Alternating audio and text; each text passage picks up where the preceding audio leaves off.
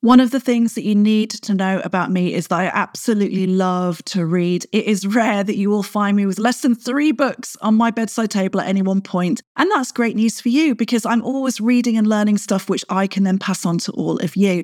And this week, I want to share with you 4 books that I think it's worth every single one of us reading or listening to, if that's more your bag, because the lessons that they contain are invaluable. So I'm going to be sharing those books with you today, along with the key lessons that I have learnt myself from each and every one of these brilliant books. Cannot wait to get into this one.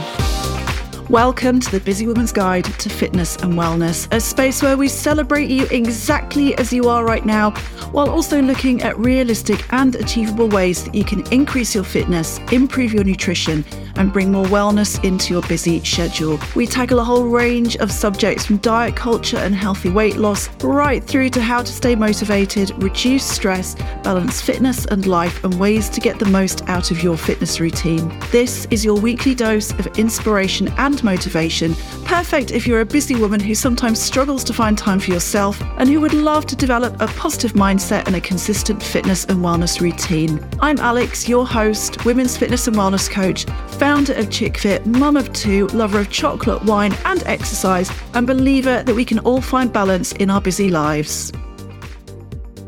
Well, hello there. We are rapidly approaching the end of 2023 right now.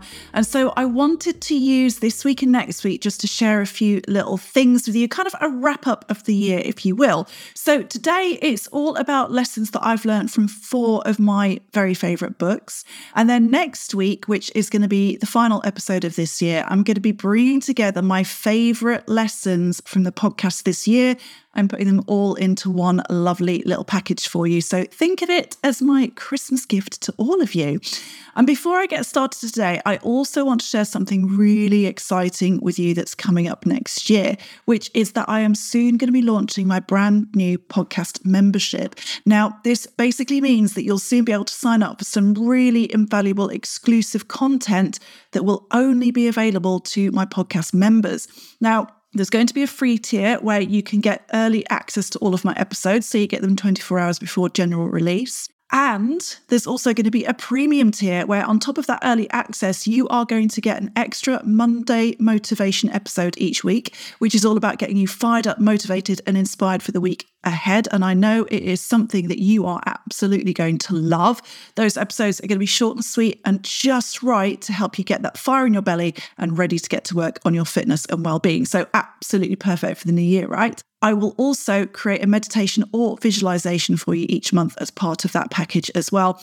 And at less than a $5 a month, it's going to be worth every single penny. So like I say, that is coming up really, really soon, along with lots more in the new year as well, including a new intake for Power Up Your Perimenopause course and a new 28-day nutrition reset that will be happening in January as well. So keep your eyes peeled for details on all of those coming your way in the very near future. Right. Let's get on to this week's episode. Now, as you may already know, I love to read. I love a good novel, but I'm also a huge fan of self-improvement books as well, which is amazing for you because it means that I'm always learning new things to pass on to you. But I also think that there are certain books which are invaluable, really invaluable for all of us to read. And I wanted to share a few of those with you today. So these are ones that I've read over the last few years, and they're the ones that I tend to go back to time and time again. They're the ones that I've learned so much from. They're the ones that I go back and I read through them and I'm like, oh, I've learned something new. I've picked up something new that I didn't see last time. So these are the books that really, really have spoken to me, really resonated with me, and that I found really useful in terms of the work that I do as well with my clients and my members. So I'm going to share those with you, along with a couple of the key lessons that I've actually learned from each of those books personally as well. Of course, they contain so much more as well, but I'm sharing with you the bits that have resonated with me the most. Now, what I will do, obviously I'm going to tell you what these books are now, but I will also share the titles of them and the authors of them into the show notes as well, so that you can go and buy them for yourself. I don't know. I mean, I'm a real reader. Like, I absorb stuff best by actually reading it. I know some of you are more in favor of audio and, getting it on your, what's it called? I don't even know what it's called. because I never use it. I used to have books that I listened to, but I realized I wasn't really taking them in so much. So whatever app you use to listen to books on, you can download them on that as well. So the first one, and this is one I actually bought years and years and years ago and had a massive impact on me personally. And it's called Rushing Woman's Syndrome: The Impact of a Never-Ending To-Do List and How to Stay Healthy in Today's Busy World. And it's by Dr. Libby Weaver. Like I say, I think I've read this about 3 or 4 times because it contains so much valuable information. It is the kind of book where you feel like you learn something brand new each and every time you read through it. So she covers lots of things like why women rush, why we are tired but wired, what's going on with our nervous system, the hormonal havoc that all of this causes, the digestive issues that we get as a result as well. And, how we can actually start to create more calm in our lives. And I think this has been really, really, really informative for me because I read this at a time in my life where there was definitely too much rush. There was definitely too much on the to-do list. There was definitely too much stress. And I started reading through that and I realized I needed to start making some changes within my own life. And it was really, really valuable to me in terms of getting me started on that road. And here's what she says in the introduction, because I want to share this with you because I think that it will probably really speak to a lot of you, if not all of you. So she says, "Never before in my work have I witnessed so many females in such an intense rush to do everything and be all things to all people. Never before have I seen the extent of reproductive system problems that I now see. Women are wired, many of them are tired too, tired yet wired. And this relentless urgency, this perception that there is not enough time, combined with a never-ending to-do list, is having significant health consequences for many women." She goes on to say that all of this is contributing to a rise in things like PCOS, infertility, and debilitating menopause symptoms as well, because it really plays havoc on our hormones, right? Not to mention exhaustion and the mental health aspect of this as well. And, the way that I see it kind of show up is that women constantly feel like they're not enough, they're not doing enough, they've not got enough time, they're not thin enough, they don't look good enough, all of these things are going on. And it's having a really, really detrimental effect on us and how we feel about ourselves. And I think that a lot of it has got to do with this, like she says, this sense of urgency, this sense of rush that we all have, this sense of there's never enough time to do all the things and I need to do more and more and more and more. And it's really damaging. It's really damaging to us in terms of our mental health, but also our physical health as well, and the way that we feel day to day. And, one of the things for me, particularly around the menopause symptoms, for example, is that, I feel like an awful lot of us are suffering more than we need to because of the level of stress in our lives. And that's not to, make you feel bad. That's not for you to sit there and go, oh, well, what does she know? What does she understand? But it's a fact, right? It is a fact that all of this rush, all of this trying to do too much and be all things to all people is really affecting our health and is affecting things like menopause symptoms and making them a lot worse than they might otherwise be. And one of the great things about the book is that she really talks about, why are we here? Why have we got into this situation where women in particular are suffering from all these things? And the other thing as well is that the vast majority of people who have ongoing illnesses and chronic illnesses is women. Something like 80% of the people who have, don't quote me on that number, by the way. I'm drawing this out. It was something that sort of popped into my head as I was talking. So I'm sort of drawing this out of my memory, but it is something ridiculous. Like 70 or 80% of people who have chronic disease are women, right? And this is not, it's not necessarily because of our physiology as such. Okay. And it's not a coincidence that has gone hand in hand with this rise in the rush, the constant rush to do and the constant feeling like we've not got enough time. And like I say, it's not our fault, but it is our responsibility. And I think that's really important to differentiate, that it's not our fault because, we live in a society that demands this of us and demands an awful lot of us. And this book talks about that as well. But it is our responsibility to do something about it because nobody is coming to change it for us, right? We have to take control. We have to start doing these things for ourselves. And, like I say, it was one of the first books that I read that started to really tune me into the work that I personally needed to do. And I sort of sat there and thought, right, I've got to start taking responsibility for myself. I've got to stop blaming everything outside of me and saying, well, it's because I've got young kids, and it's because I'm trying to run a business, and it's because I'm trying to do all these things, and it's too much, and it's too much, and it's too much. And I was like, no, you have to start taking responsibility, and you have to start doing something for yourself. And it was a huge game changer for me from that point of view. And I think the irony of it is, as I was kind of like putting together my notes for this episode, I was like, ironically, I know what's going to happen is that I'm going to talk about this book, and a lot of you are going to sit there thinking, but I don't have time to read. Because that's what people say to me all the time. They're like, I just don't have time to read these days. Or you'll be like, do you know what? I'll just get it on the audio so I can listen to it while I'm doing other things.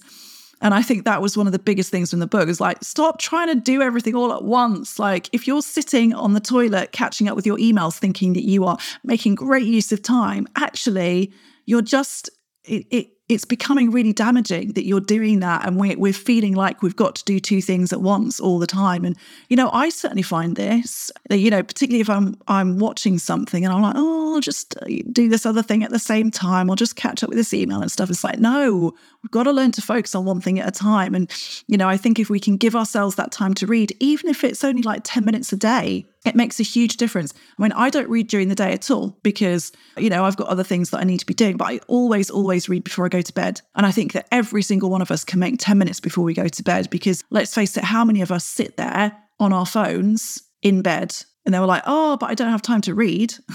So if you've got time to look at your phone, you've got time to read for 10 minutes, I promise you. So that was one of the big lessons from the book, was like, let's stop trying to flip and multitask all the time and think we're superior because we can do that, because it's not serving us. But there was some other really interesting things. Like I say, there's so much contained within this book, which is why I want you all to go out and read it. But these were three of the things that I think I found particularly interesting, and I think you will find particularly interesting in the book. The first one is that many of us are hyper-focused on weight loss, right? Worrying that in spite of feeling like we're doing all the right things, our weight is going up and up, and we feel out of control with it. And I know that because a lot of people say that to me. They're just like, doesn't seem to matter what I do, the weight just keeps going on. But the point this book makes is that if our bodies are getting the message all day, every day that our lives are in danger, then they don't want to use fat for fuel. And of course, we sit there going, I need a better diet. I need a different exercise regime. But the truth is that what we actually need to do is slow down and find some calm. And as she says herself, this is a direct quote from the book, what women need first is to stop dieting, because this becomes another source of stress for us. So this is really important. And there's so much that's wrapped up in this, because I know it is not as simple as saying, you just got to stop focusing on weight loss. Because it is really important to a lot of us. And if we're getting bigger, if we're putting weight on and we feel like we're doing all the right things and nothing is happening, then it can start to become all-consuming, right? It can start to really affect how we feel about ourselves. So I know that weight loss is big, and I know that it's not as simple as just, I'll just stop focusing on it at all, right? Because that's going to be really hard to do. And there are, I've created, in fact, one of my recent episodes is all about how we can stop focusing so much on this and why we need to. But I think it's more the approach to it that needs to change. It's not another diet. It's not restricting. It's not cutting out all sugar. It's not trying to be, in inverted commas, good every day. It's actually looking at the entirety of our lives, looking at the rush, looking at the exercise, looking at the ways that we're looking after ourselves.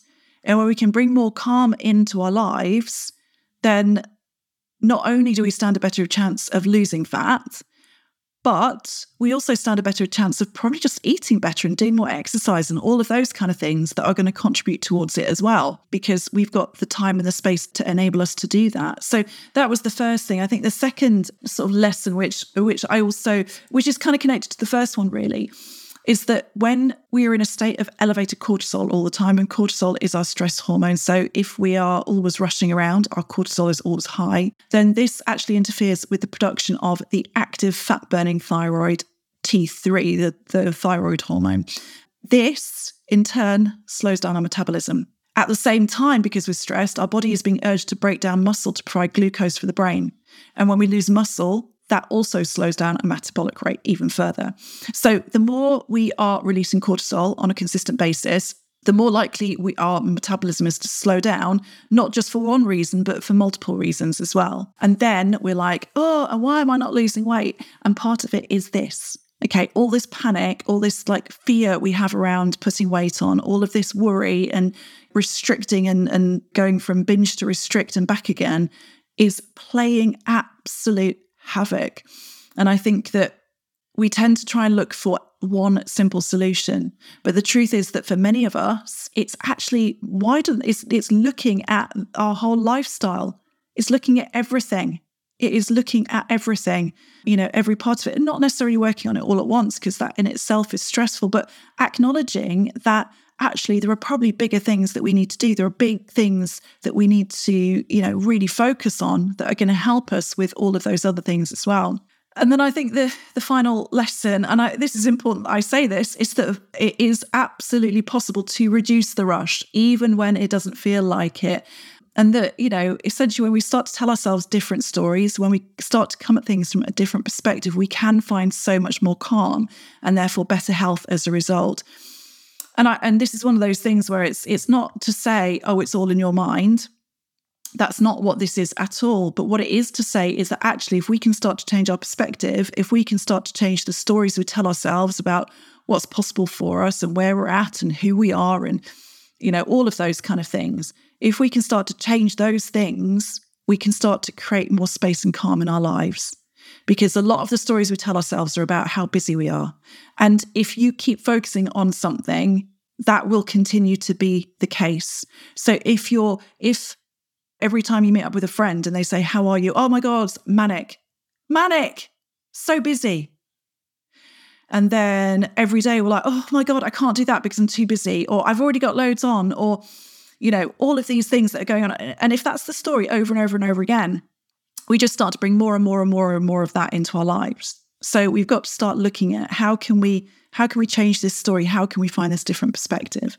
So like I say, there's loads more on that in this book. And I think it's incredibly interesting, particularly the stuff around hormones and how they get affected by this kind of constant rush and constant stress. But it is a hugely, hugely valuable book. And I would, I feel like every one of us should have a copy that we can refer back to. So go buy it for yourself. Go put it on your Christmas list, whatever. But definitely one for you to dive into. Right, the second one is called Stop Saying You're Fine, The No BS Guide to Getting What You Want by Mel Robbins. Now, I love the work of Mel Robbins. She's just one of those people who tells it like it is, but she also does it with like real compassion thrown into the mix as well. So she really gets her message across. She makes you kind of sit up and go, oh, right, yeah, actually, you're right.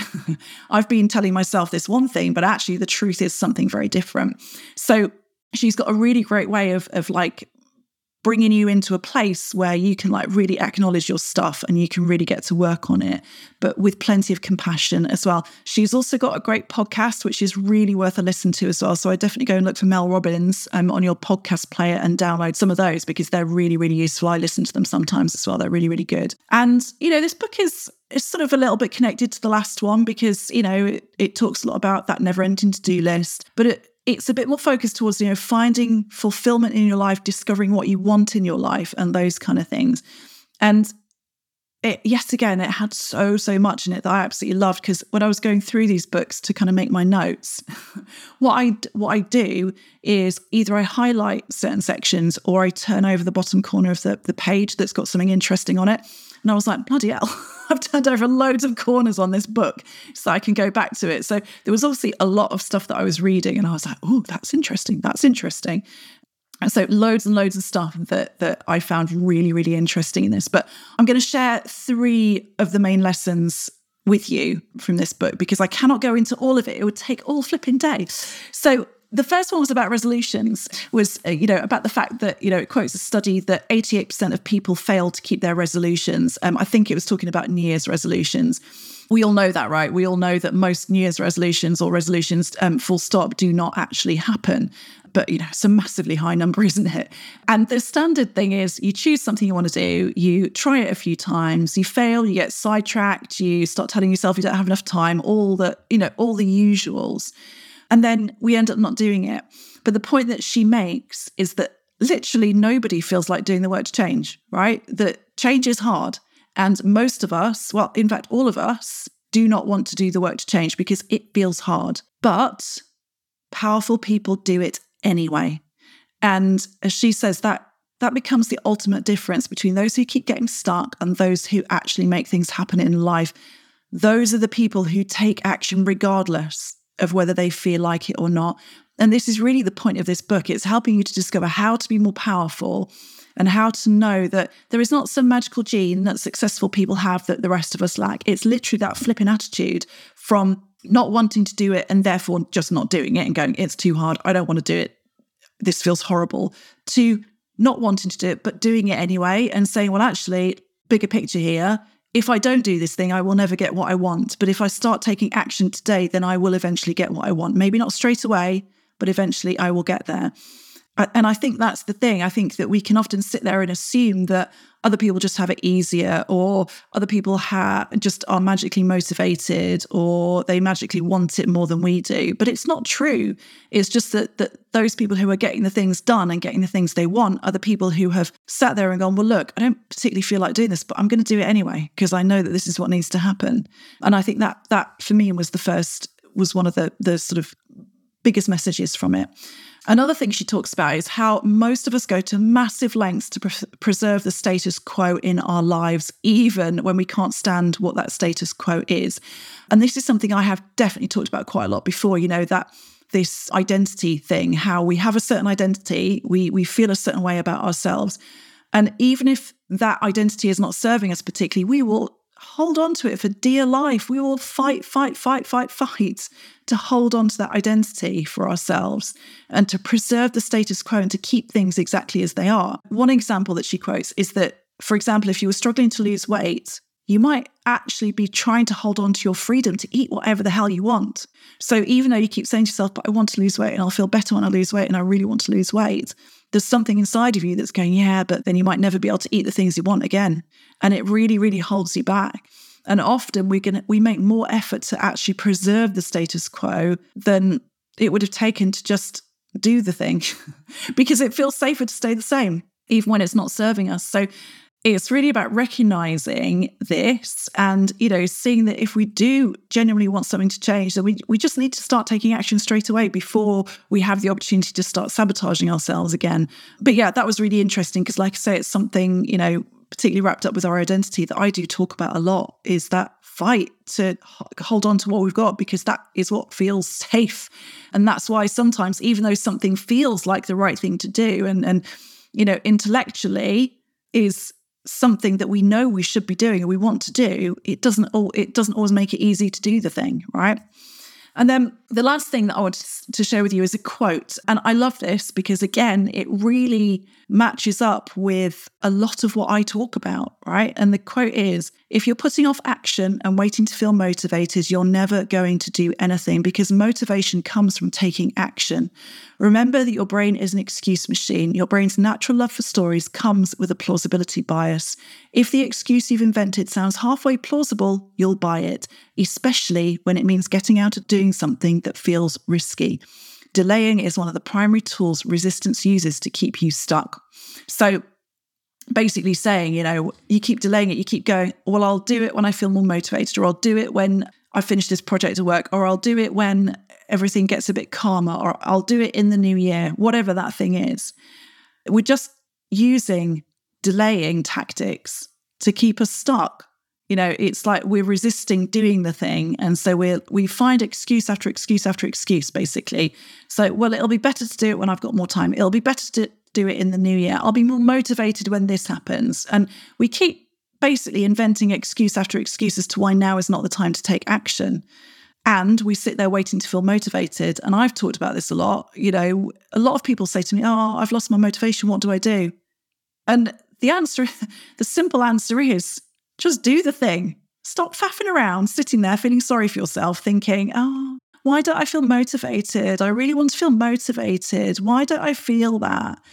And, we get all down on ourselves and we get upset about it or annoyed about it or frustrated about it. And we then start to feel sorry for ourselves. And we go into that little bubble of like, oh, poor old me. When the truth of it is, we just need to do the bloody thing. We just need to do the thing, because otherwise we're never going to feel motivated, or it'll be fleeting. If it comes, it'll be fleeting and then it'll disappear again, right? If we want to be powerful, if we want to change something about our lives, we have to stand up and take responsibility for that. And that was one of the big messages of that book. So those were 3 of the key things that I really took from that book. But again, go buy it. It's awesome. Right, the next one is called Just Eat It, How Intuitive Eating Can Help You Get Your Shit Together Around Food by Laura Thomas. Now, I recommend this book all the time to clients and members who are trying to extract themselves from diet culture and find a different way to eat. Now, intuitive eating basically means letting yourself eat whatever the hell you feel like. So if you wake up and you feel like eating 5 donuts, eat 5 donuts, it says. And that's what intuitive eating is. However, the idea is not that you wake up and you eat 5 donuts every day for the rest of your life. The idea is that you let go of all the rules, all the restrictions, like all of that stuff around food. And for a little while, you have to absolutely 100% let go of that, knowing that eventually your body will find its balance. Eventually your body will start to go, oh, hang on, maybe I don't feel so good when I have 5 donuts every single morning for breakfast. And maybe there would be a better option for me that would feel better and that I would enjoy more and, is going to feel good.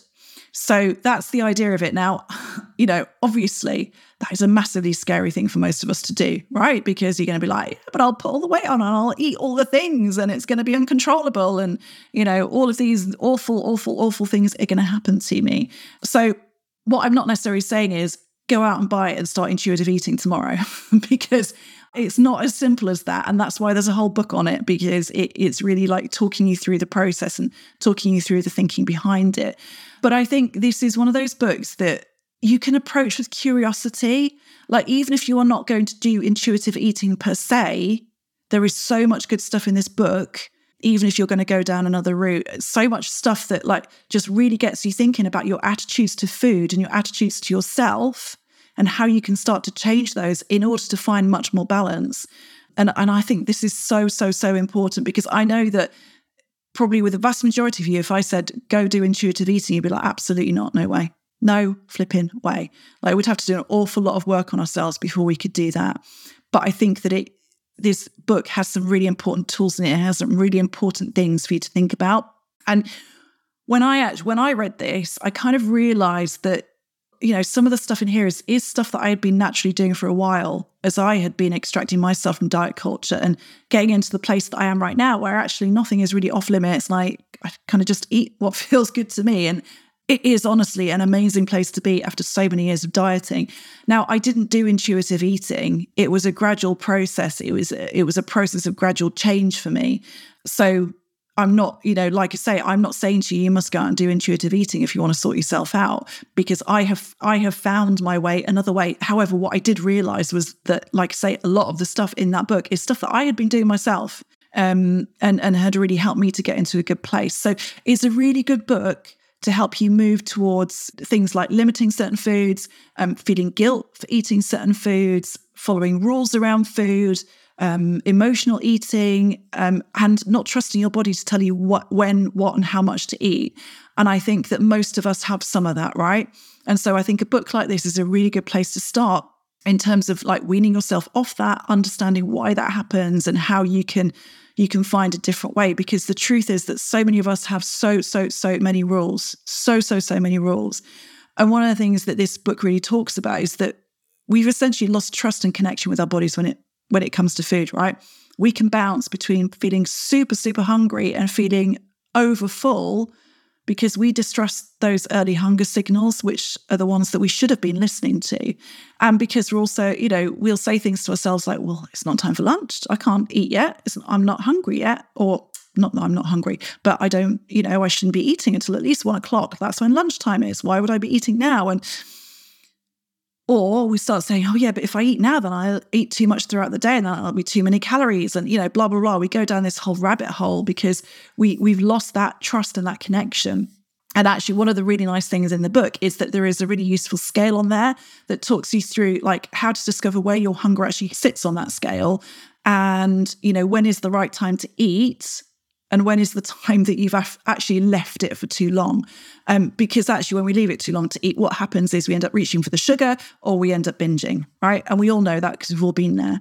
And so this gives you some like really good tools for kind of measuring that and knowing where you are and starting to learn to listen. Because, you know, if I said to you, right, go away and just start listening to your body and eat according to what your body is telling you, the signals are going to be all over the shop, which is why when people start intuitive eating, they go and they eat all the things, right? Because it's all over the shop. You have no flipping idea.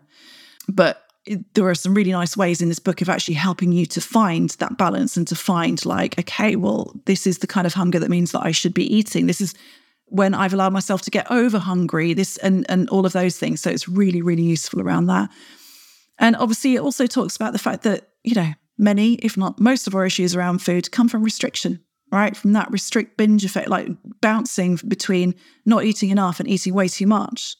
It comes from the idea that certain foods are out of limits, which therefore gives them a high value, which means that when we eat them, we tend to go for it, right? It's that sense of, ooh, I can't have a packet of biscuits in the house because if I eat one, I'll eat all of them, right?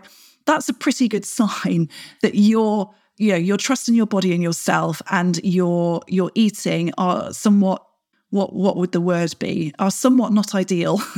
That's what we'll go with, are somewhat not ideal. So this is, for me, a really important book. This is, for me, a book that will help you loads. If you are in that place of feeling guilt around food, limiting certain foods, bouncing from restrict to binge all the time, following rules, eating emotionally, all of those things, this book absolutely is going to help you and has so much amazing stuff in it. So again, go buy a copy and get reading. Right, the final one, the last book, Atomic Habits. This is called, it's called Atomic Habits, an easy and proven way to build good habits and break bad ones by James Clear. Now, I love this book because it includes so many things that I work on with my clients and members all the time. And what tends to happen when I read these books is I go through them. I'm like, oh, I already talk about that. I already talk about that. But then I will learn other new things that I will then sort of bring into what I do as well. And that's what this book had for me, basically, was a lot of things that I'd already been talking about for a really long time to my clients, but I also learned new stuff from it as well. And, you know, the truth is we live in a world that wants fast results. We live in a world where we have to do all the things or we won't bother to do the thing at all. But what this book really does is show you how those tiny changes can lead to actually really, really remarkable results. And, you know, it talks about how so many of us make a few small changes. We maybe don't see the tangible results within a few weeks, and then we give up because we feel like it's not working. But the truth is that we must persist with new habits a lot longer than we think to break through that plateau and start to get the results that we want. And, you know, I have situations with, clients and members sometimes where they'll come to me and they'll say, I've been doing this for 4 weeks and I'm not feeling any fitter and I'm still struggling with this and this thing still, hurts when I go up the stairs and I still get out of breath when I run for the bus and et cetera, et cetera, et cetera. And, in those moments, I have to tell people, you've got to take a step back here. You've got to take a step back. And what will have happened to those people before is that they've got to that point and they've had nobody to talk them down from the ledge. And they've gone, well, what's the bloody point? What is the point of doing all this work if nothing is going to change? And then they stop. They just stop doing the thing because as far as they're concerned, they have failed.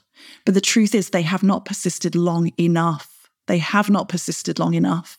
And like I say, we need to persist with new habits a lot longer than we think we do to start to break through that plateau and start to get the results that we want. And like I say, when clients come to me and say that, it's about giving them a reality check and saying, so hang on a minute, you're telling me that you've spent the last, let's say, 3 years not doing any exercise, not eating great, having too much stress in your life. You've come and you've started this thing, you've done it for 6 weeks and you're expecting that everything has changed. And they almost like take a breath and they go, oh, yeah, you're right, actually. Probably need to give it a bit longer, right? It's like, yes, you do. We can't neglect ourselves for a really long time and then expect everything to change within a few weeks. We just can't. It's going to take longer than that, right? So, as this book says, like most of us fail because we do a few weeks worth, we don't see the results that we want, and then we give up. That's it. End of story. We need to keep going for a bit longer. We absolutely need to keep going for a bit longer. Now, a couple of things that I sort of the big learnings in here for me, for you guys, is that we need to first of all identify as the person that we want to be. If we want to create new habits, healthy new habits, we need to identify as the person we want to be. So he gives the example of two smokers who are offered cigarettes. Smoker number one goes, "No thanks, I'm trying to quit." Right? So when they're saying I'm trying to quit, it might sound like a good thing, but they still believe they are a smoker. They're somebody who is still a smoker and is trying to quit being a smoker. Smoker number two says, "No thanks, I'm not a smoker." Right? Smoker number two is changing their identity already, is identifying with not being a smoker. Right? And the issue is usually that we don't start to shift our identity, right? We stick with identity number one, smoker number one. I'm trying to get fitter. I'm trying to do more exercise. I'm trying to quit smoking, right? So we're still in that old identity. And even when good habits make rational sense to us, if they conflict with your identity, you will not put them into action. You will not put them into action. So you've got to start identifying as not, I'm trying to do more exercise or I'm trying to get fitter, but I am working on my fitness.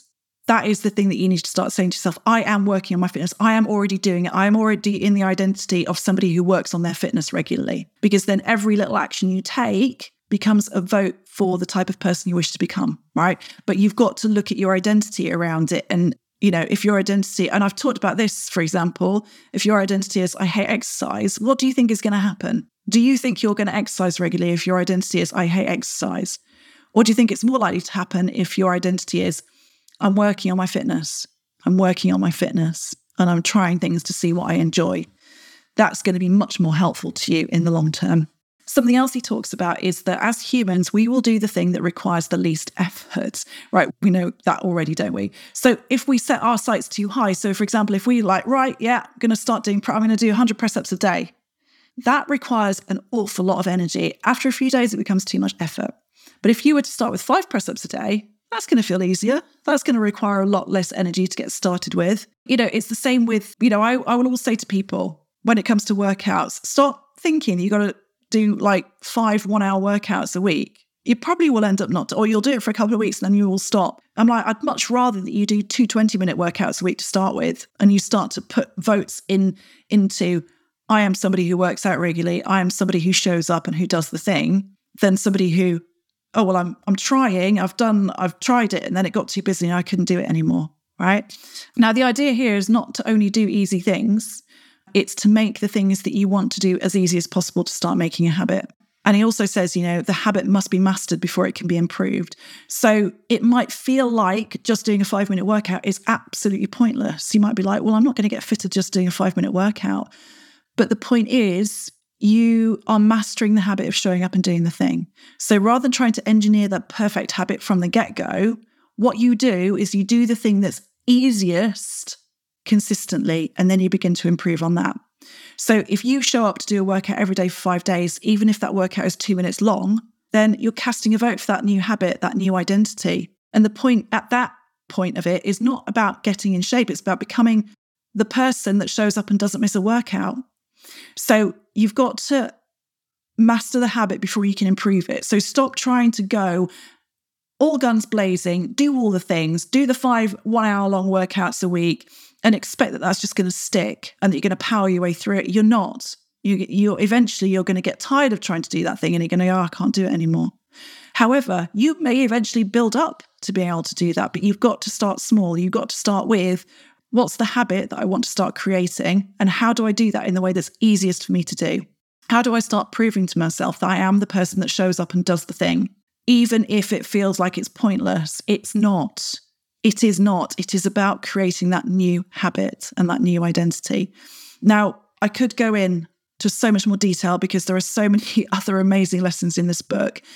And I know if you listen to this podcast, you will love this book too, because a lot of the stuff in there, like I say, is stuff that I talk about a lot as well. So I definitely would recommend going and listening to that, particularly if you're a person who's forever trying to create new habits and is trying to do it perfectly from the very start and then finds that it doesn't last for very long, right? This is the book for you. This is the book for you. So there you have it. So 4 of my favourite books that I've read over the last few years, the ones that I go back to time and time again, the ones that I recommend to clients and members all the time, and ones that I highly, highly recommend for you to read too. I've put the titles into the show notes for you so you can go get hold of those. And I hope that you learn as much from them as I have over the years.